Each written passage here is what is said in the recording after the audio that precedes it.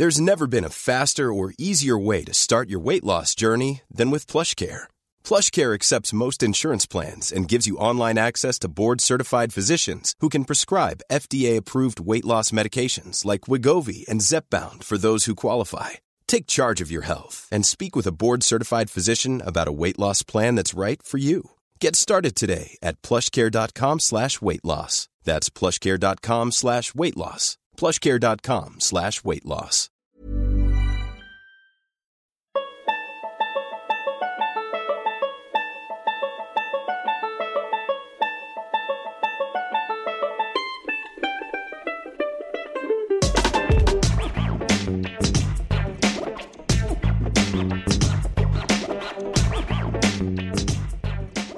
Aus dem alten Hacienda-System aus dem mittelalterlichen Spanien. Vaquero wurde zum amerikanischen Buckaroo. Große Herden Rindvieh auf dem dürren Grasland und Land so groß, dass ein normaler Kuhhirte nicht mehr zu Fuß mitkam. Und in der alten Welt wurde der Vaquero geboren. Ein kurzer Steigbügel und Sporen gehen zu islamischer Herrschaft über Spanien zurück und wird in der neuen Welt zu Stirrup und Spurs der Cowboys.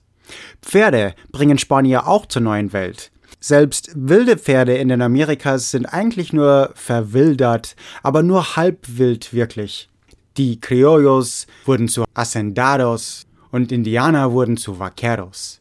In Argentinien, aber sonst auch Südamerika zu Charros, Vaqueros, Llaneros, Chalán, Oase aus Chile.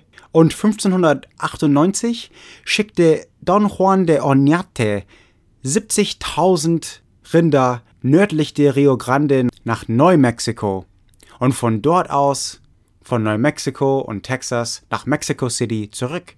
Die mexikanische Tradition verbreitete sich von Argentinien bis nach Kanada. Und als die Englischsprechenden dann Richtung Westen zogen, wurden sie zu Cowboys oder Cowhand oder auch Cowpoke oder teilweise in Texas und um Texas rum zum Cowpuncher. Und viele von den Indianern wurden auch zu Cowboys. Ungefähr 1/3 konnte aus Mexiko stammen oder aus den mexikanischen Vaqueros stammen.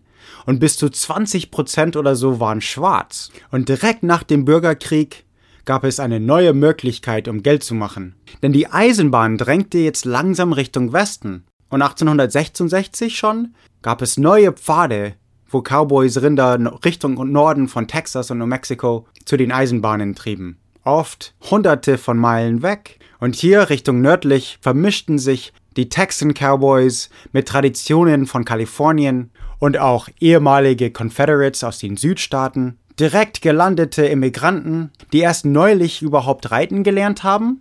Dann, wie gesagt, Vaqueros aus Mexiko oder die ehemalig aus Mexiko kamen, Indianer. Einfach gesagt, ein sehr einfacher, meist bogengebeinter Mensch, der oft doch sehr nach Pferden roch. Schnell und dünn, mit gutem Willen und im Charakter, wie es nie zuvor wirklich gab und nie wieder wirklich geben wird. 2/3 von allen Cowboys machten nur eine Reise. Die meisten besitzten ihren Sattel, aber nicht ihre Pferde. Sie hatten den Ruf, es waren oft junge Männer und der klarköpfig sehr schwierige Wahlen alleine entscheiden musste. Er trug eine Bandana, also ein Halstuch, Chaps, das sind Lederbeinschützer, Stiefel, Hut, Handschuh und natürlich Jeans.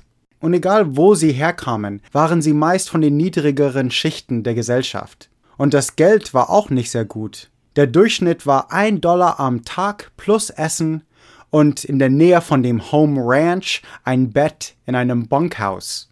Sowas wie eine Baracke mit einem einzigen offenen Zimmer. Und viele von diesen Ranchers könnten ihre halbwilde Rindviecher in derselben Range fressen lassen. Und die Viecher selber waren meist Longhorns aus Spanien, später mit den etwas dickeren Hereford-Kühen gemischt. Und einmal im Jahr, normalerweise im Frühling, kommt dann der Roundup. Man benutzt dann spezielle Cutting, also schneidende Pferde, die individuelle Kühe von der Herde abschneiden könnten. Entweder um das Brandmarkenzeichen für den Rancher zu brennen oder vielleicht für medizinische Behandlung oder eben zum Verkauf. Und während einem Roundup würde der Cowboy 3 bis 4 Pferde durch den Tag brauchen. Und selbst Pferde brauchen einmal auch einen Roundup. Halbwilde Mustangs werden gebustet. Das heißt Bronco-Busting. Die Mustang-Runners, eigentlich Mestaneros, waren die Pferde selber gefangen, gebrochen und dann zum Markt gebracht haben. The Bronco-Busters.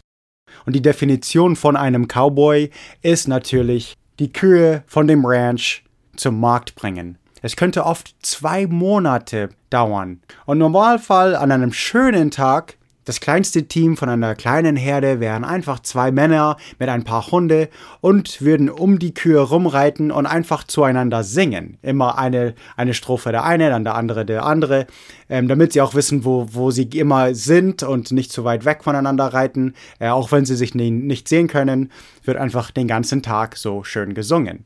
Immer hin und her. Oft war da auch viel Whisky und so im Spiel und natürlich auch eine Stetson-Hut. Und das Ziel war die Eisenbahn und dann zu dem Meatpacking Plant in Chicago. Armour & Company war eines der ersten. $40 bekommt man im Norden pro Kopf, was es wirklich profitabel bis nach ganz Texas macht. Die Chisholm Trail zum Beispiel war eines der ersten, nach Jesse Chisholm genannt. Es war eine sehr harte Reise und wie gesagt nicht sehr gut bezahlt. Du müsstest erst große Flüsse wie die Arkansas oder Red River überqueren, unzählige kleinere Ströme, Canyons, Badlands, selbst kleinere Gebirgsketten. Und das Wetter war teilweise nicht immer ideal. Dann gab es natürlich auch Cattle Rustlers oder Kuhdiebe. Und ab und zu auch mal Streit mit den Indianern, auch wenn die Cowboys selber Indianer waren. So einfach war das nicht. Teilweise verlangten die Indianer einfach einen Zoll. Oklahoma zum Beispiel war einfach Indian Territory zur Zeit und war direkt nördlich von Texas und ist direkt zwischen Texas und Kansas. Das heißt, man muss direkt durch Indian Territory. Zum Beispiel nach Dodge City oder Wichita, Kansas, waren alles so die Ziele, der Endpunkt von diesen ganzen Cattle Drives. Dodge City, Kansas ist ein berühmtes Boomtown von den Cowboys. Es schiffte bis zu 500.000 Köpfe Rind. Und man durfte auch nicht zu schnell die Rinder treiben. 25 Meilen am Tag ginge, aber dann würden sie Gewicht verlieren. Also besser nur so 15 Meilen, also 25 Kilometer oder weniger. Und öfters anhalten und sie fressen lassen. Eben, das kann bis zu 2 Monate dauern.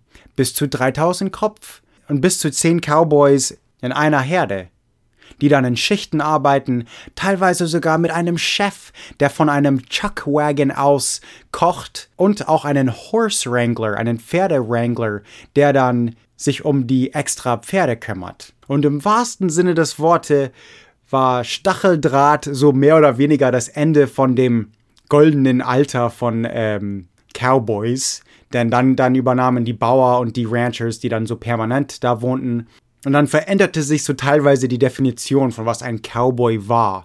Cowboys um Tombstone rum hatten überhaupt nichts mit Kühe zu tun, sondern waren Cattle-Diebe eher. Die Gang, die bei der OK Corral und die Earp Vendetta, das sind alles andere Folgen, aber die Gang heißt sogar The Cowboys. Und doch überlebte viel von der Kultur und dem Stil und dem, wie sie sich anzogen und wie sie sich alles drumherum um die Rancher-Cowboys. Und dann natürlich auch gab es diese Wettbewerbe zwischen den Ranches und was sich dann so als Rodeo entwickelte. Und Rodeo ist nicht nur ein amerikanisches Phänomen aus der USA, sondern ist wirklich genauso aus Mexiko und Argentinien und haben alle so ihren eigenen Dreh.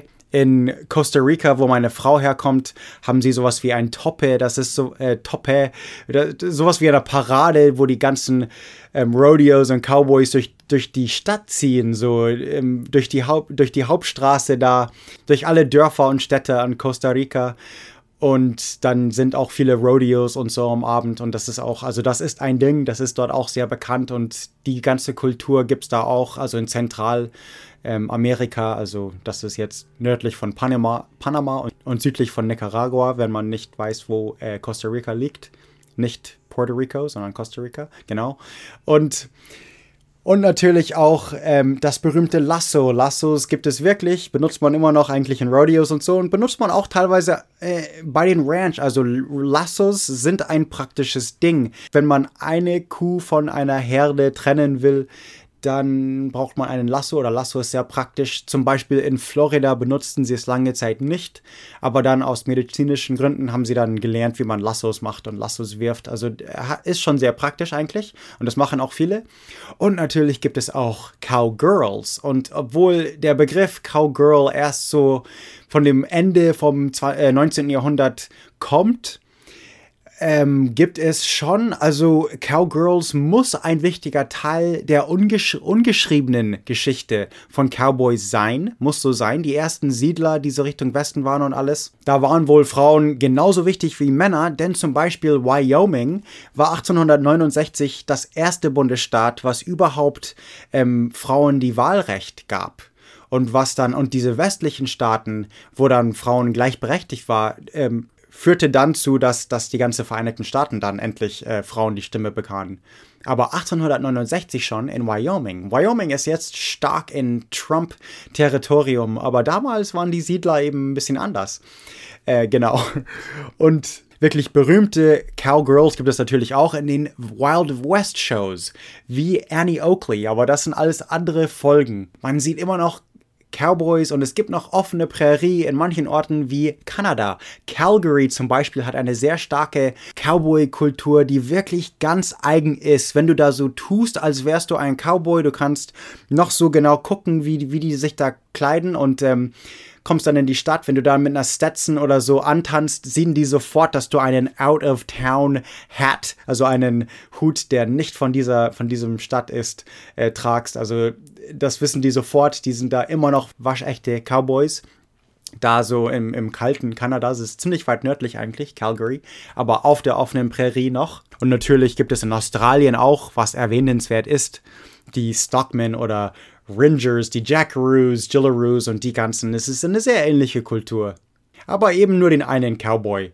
Okay, die in Kanada sind auch schon echt. Und weil mich mal in meiner Kindheit jemand gefragt hat, also in Deutschland, ob es noch Cowboys gibt und wie viele Cowboys es noch gibt, dachte ich, wenn ihr es wissen wolltet, 2003 gab es 9.730 offizielle Cowboys in Amerika. Ja, also es gibt so um die 10.000 Cowboys noch, also auf jeden Fall vor 15 Jahren oder so. Und sie benutzen immer noch Pferde, denn das Terrain ist teilweise für einen Pickup noch zu steil oder für einen SUV. Und die Pferde werden wirklich für verschiedene Zwecke trainiert, also bis für 3 oder 4 Spezialisierungen.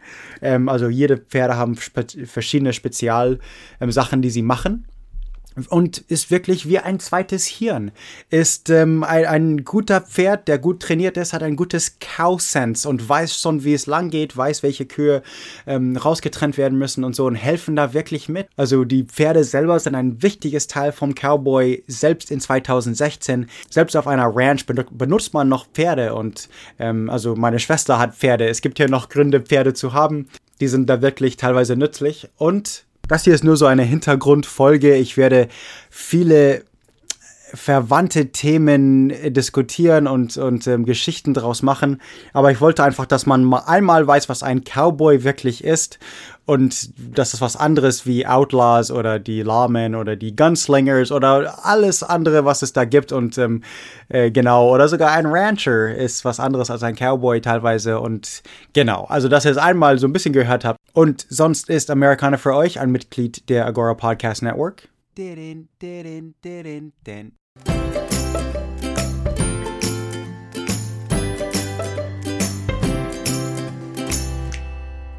Für Pete Coleman und Justin Dow, ich bin Travis Dow. Nicht vergessen, uns bei iTunes zu bewerten. Americana für euch. Now quit barking at a knot, get back to work, and have yourself a nice day. Want flexibility? Take yoga. Want flexibility with your health insurance? Check out United Healthcare Insurance Plans. Underwritten by Golden Rule Insurance Company, they offer flexible, budget-friendly medical, dental, and vision coverage that may be right for you. More at uh1.com.